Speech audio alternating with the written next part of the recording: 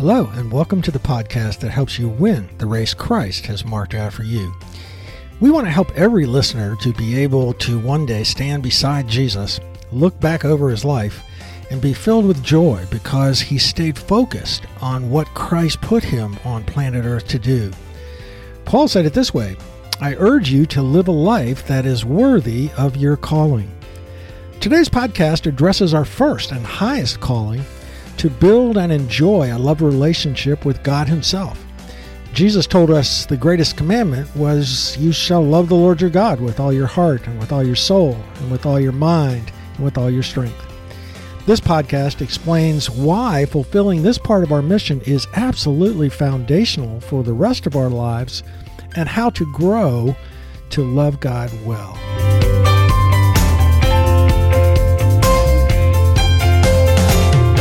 Thanks for joining us today for season number 1, episode number 30 of Mission Focused Men for Christ. My name is Gary Yeagle, and today's episode is Coming Alive to God's Jealous Love for Us. Through tears, a young husband said to me on one occasion, "I don't know why porn has so much control over me." I said, "Let's talk about that. Growing in sexual purity is more a consequence of changing what your heart loves than changing what your hands do. Real lasting change in battling any sin comes through heart transformation. It is more than just behavior modification. That is why the 10 Commandments begin by addressing our heart's first love. God says, "You shall have no other gods before me. You shall not make for yourself a carved image or any likeness. You shall not bow down to them or serve them. For I, the Lord your God, am a jealous God." In case we miss this reference to God's jealousy, Exodus 34:14 later reiterates, "Do not worship any other God, for Yahweh, whose name is jealous, is a jealous God." We might be tempted to ask, what is it with God's jealousy? That he won't tolerate rivals? Is this a case of divine insecurity? Why is he so concerned about our worship going to him alone? Why does he have to have a corner on the market? Anyway, isn't jealousy a sin? Well, we use the word jealous in 2 different ways. We say, "I'm jealous that Bill got 2 Super Bowl tickets on the 50-yard line." In this case, jealous is used as a synonym for envious, and it is not a virtue, but a vice. However, there is a second kind of jealousy that is a virtue, a jealousy that guards the exclusivity of the marriage relationship. When a man standing at the altar says, "I do," he is saying no to romantic involvement with every other woman on planet Earth except the woman standing beside him.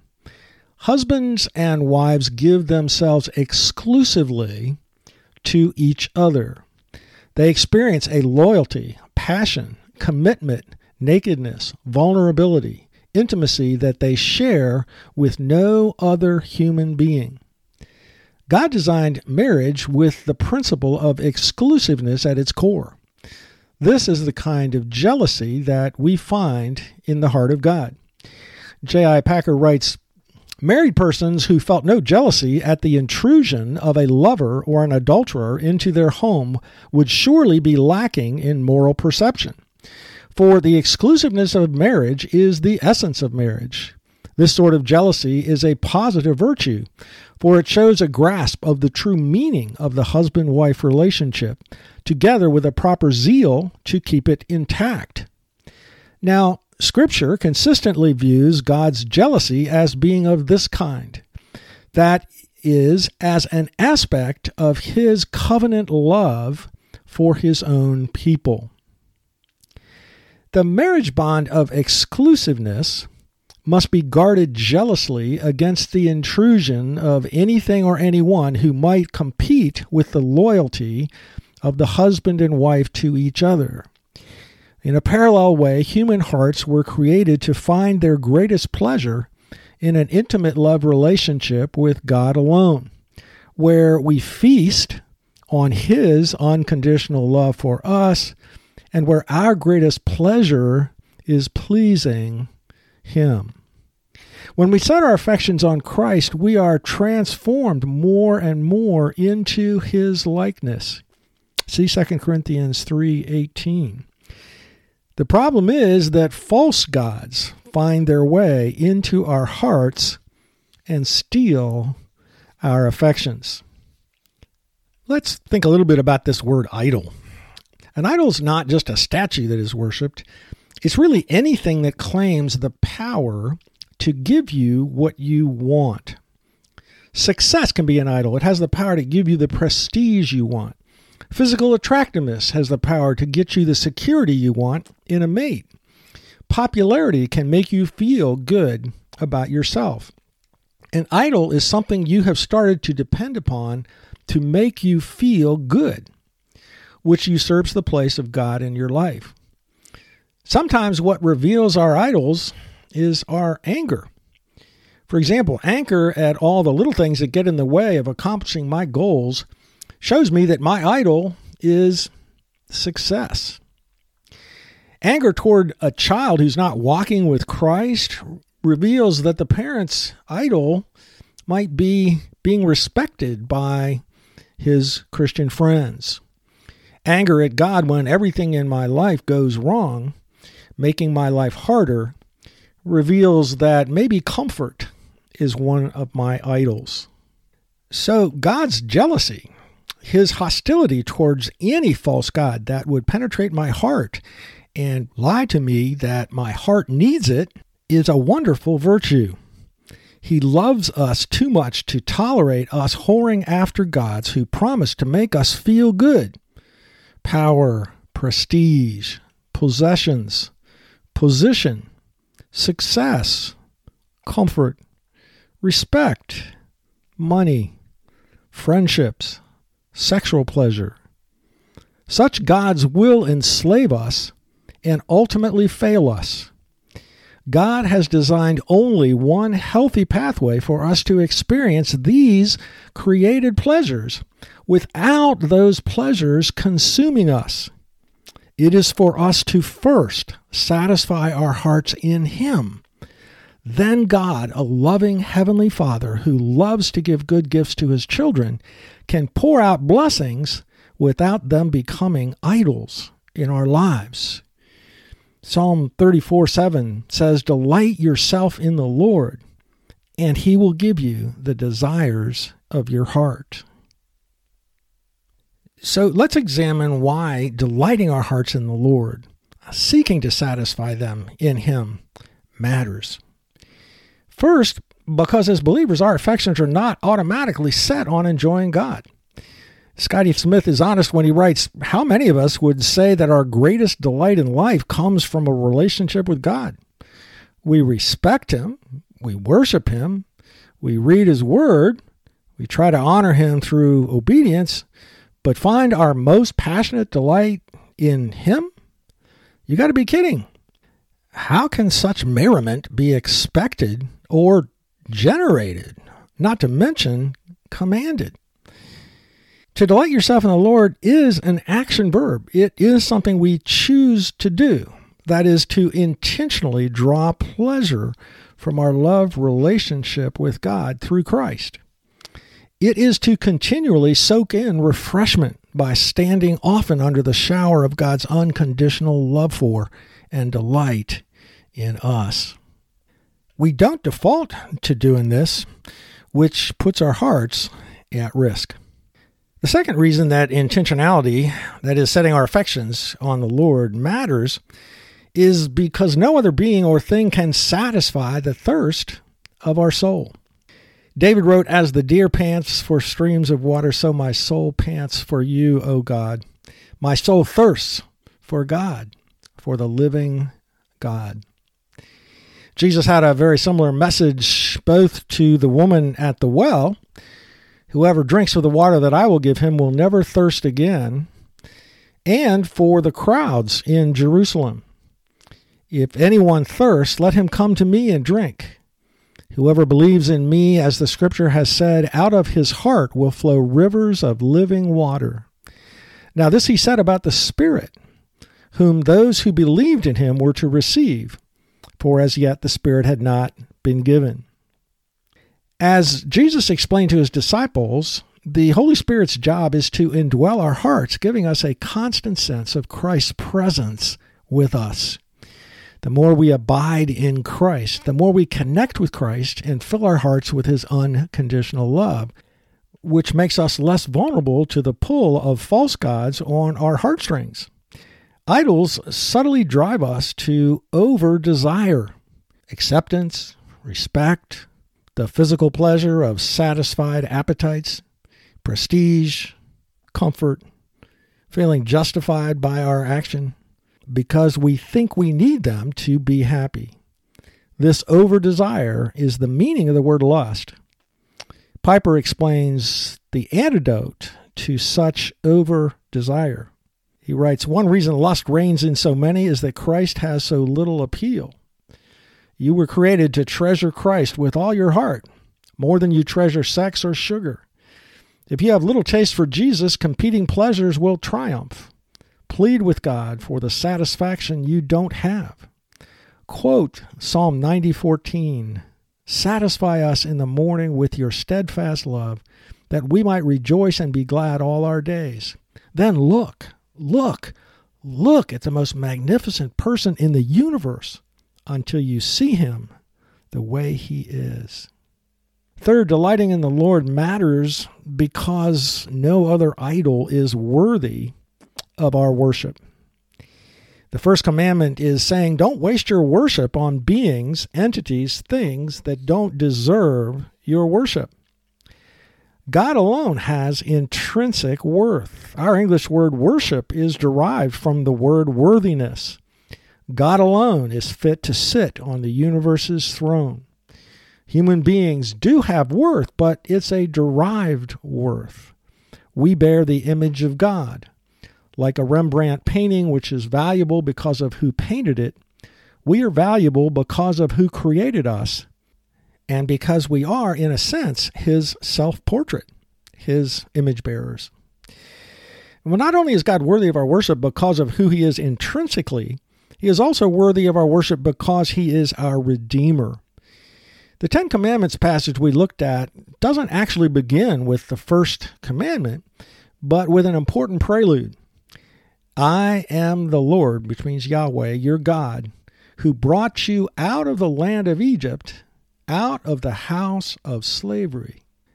God is saying, before I show you how you're designed to live, I want to remind you just who I am. Just a short time ago, you were being abused by your slave masters in Egypt, and you cried out to me. Who sent you Moses? Who convinced Pharaoh to let you go? Who parted the Red Sea? Who drowned the Egyptian army? Who fed you every day in the desert for 40 years? I did that. I set you free from your life of slavery to the tyrant Pharaoh. Baal didn't free you from slavery. Moloch didn't save you from the Egyptians. I did. God's message to us as believers is the same. I am Yahweh your God, who brought you out of hell, out of slavery to sin. When you were enslaved to sin, you cried out to me in faith, and I sent Christ to redeem you and the Holy Spirit to empower you to overcome sin. Why wouldn't you want to worship me? How could you ever stop being grateful to me? The third reason why God alone is worthy of your worship is that other gods can't produce for you and will destroy you. God alone is to be worshipped, and those who worship idols become like them. In Psalm 115, 3-9, we read, their idols are silver and gold, the work of human hands. They have mouths, but do not speak, eyes, but do not see. They have ears, but they do not hear, noses, but do not smell. They have hands, but do not feel, feet, but do not walk, and they do not make a sound in their throat. Those who make them become like them. So do all who trust in them. O Israel, trust in the Lord. He is their help and their shield. You and I need a God who can speak words of encouragement, guidance, wisdom. We need a God who can see, who sees things as they really are. Do you want a blind God? We need a God who can hear our cry for help when we face trouble, crisis, or tragedy. And if you call out to the wrong God, you won't get any answer. If you make money your God, it can be lost overnight, and you will be consumed by the drive to make more. If you make success your God, 2 years after you've left your position, half the staff won't remember your name, and you will live a destructive, driven life of wrong priorities. If you make being respected or liked your God, you will get so busy trying to please others that you will neglect and wound those whose respect and love you most want and need, your family and close friends. So how do we delight ourselves in the Lord, as Psalm 37:4 commands? Notice that the imperative, delight yourself, means to intentionally derive pleasure from your relationship with that person. It is to deliberately choose to find joy from being near to him or her. Here are 4 practical ideas from the world of relationships, 2 with our guy friends, 2 from the world of romance. Number 1, guys most naturally enjoy hanging out when they do things together. Men bond when they work together to achieve the same goal or defeat a common foe. That is one reason why men need to stay focused on their mission. The more I am focused on accomplishing Christ's agenda for my character and each area of my life, the more I will find myself in his presence, leaning on him for help. The pursuit of these common goals for my life through Christ's power alone binds my heart to Christ's heart. Secondly, the more I see who Jesus is, the more I want to follow him as my commander-in-chief. The word in the command to love Jesus with all my heart is agape. This word is more about supreme loyalty, allegiance, than it is about feelings.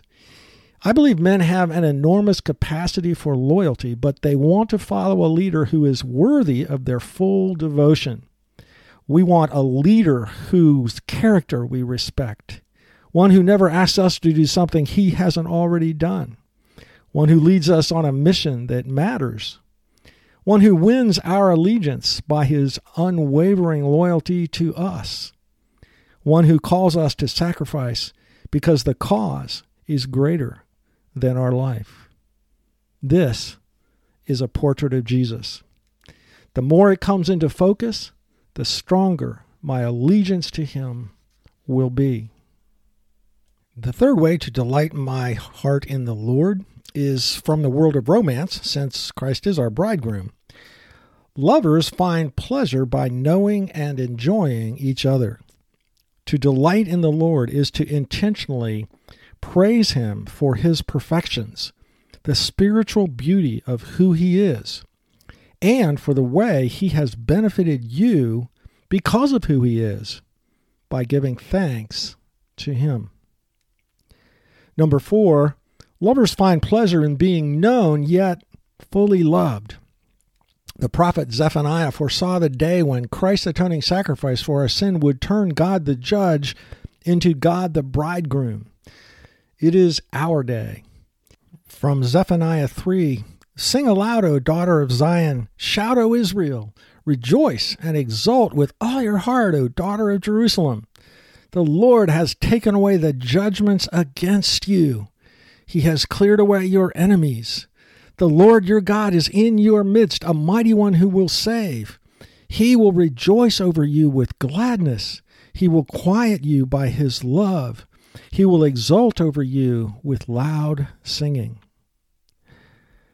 Scotty Smith zooms in on verse 17, saying, astonishing, isn't it?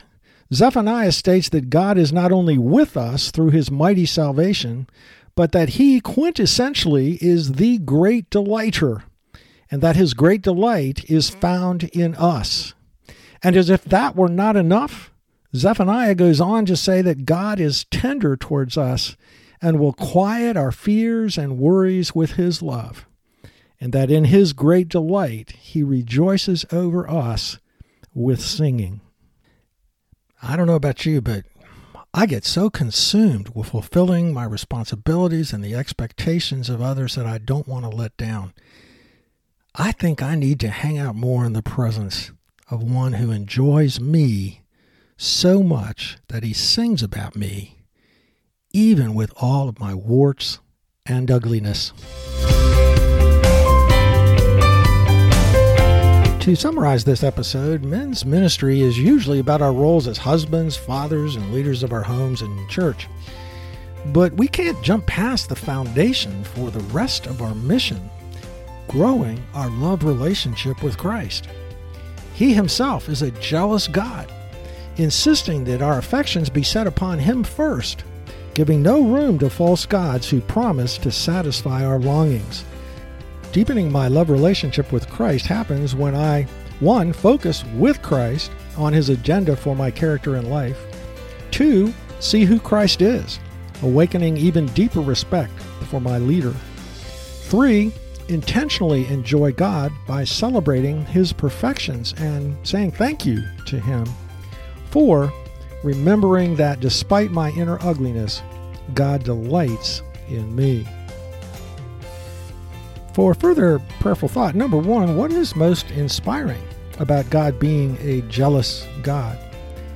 Number 2, what attributes of Jesus make you most want to be totally loyal to him as your commander-in-chief? Next week, we'll focus on our calling to be like Christ. We'll seek to answer 2 questions. How do I know which Christ-like attitude God's trying to teach me at any given point in time? And how can I get more excited about the painful process of growing into Christ-likeness? For further information about our ministry, go to forgingbonds.org. And if this podcast has been helpful to you, don't forget to tell other Christian men about a podcast that helps them stay focused on their mission to honor Christ with their lives.